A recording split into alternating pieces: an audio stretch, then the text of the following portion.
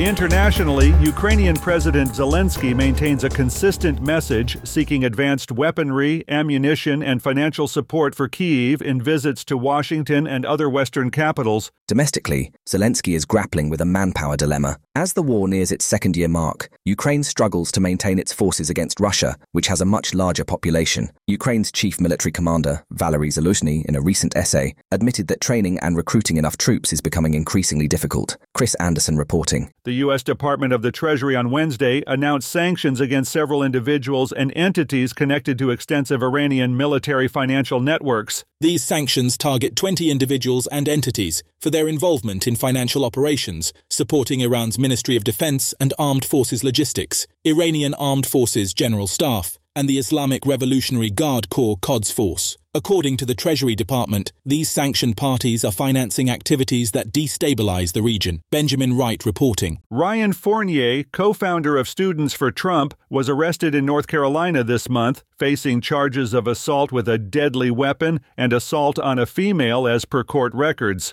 Johnston County Sheriff's Office's court documents state that Fournier, 27, is accused of grabbing a woman's arm and hitting her with a pistol on November 21st. Fournier has been released on bond, with his next court date scheduled for December 18th. He has declined a court-appointed attorney, according to the records. Jessica Oakley reporting. Next month, House Republicans are contemplating an official vote to authorize their impeachment inquiry into President Joe Biden, aiming to give a formal structure to a process that has not yet produced any concrete evidence of presidential misconduct. GOP leaders proposed this vote in a confidential meeting with Republican legislators on Wednesday, as per a source who requested anonymity to discuss the private meeting. This potential change in the House Republicans' approach arises from an impasse with the White House over information requests concerning Biden and his family. Liam White reporting.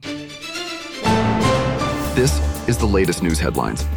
An FBI special agent was a victim of a carjacking at gunpoint in Washington, D.C. on Wednesday afternoon, according to several law enforcement sources. The carjacking took place near the 1200 block of Constitution Ave and Orangos, Nebraska. The agent's blue Chevy Malibu, containing body armor and a radio, was stolen. The agent was unharmed, the sources confirmed. Anna Parker reporting. In a significant labor movement, thousands of workers at 13 non-unionized car manufacturers, including Tesla, Toyota, BMW, and Nissan, are joining the United Auto Workers Union, the union reports. These auto workers are enrolling in the union online via the UAW's website, part of broad campaigns at these 13 companies. The union described this as an extraordinary step on Wednesday. UAW President Shawn Fain, in a video message, encouraged non-union auto workers to seize this opportunity. Kevin Sanders reporting.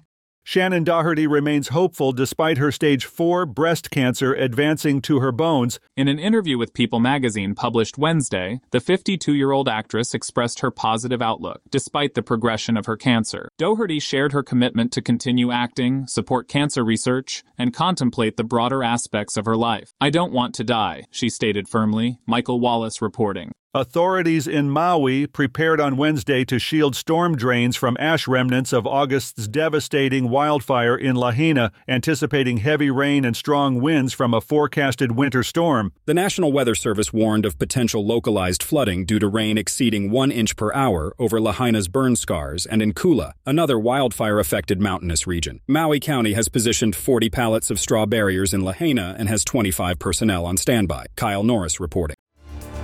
And that's the latest news headlines with Alan Edwards.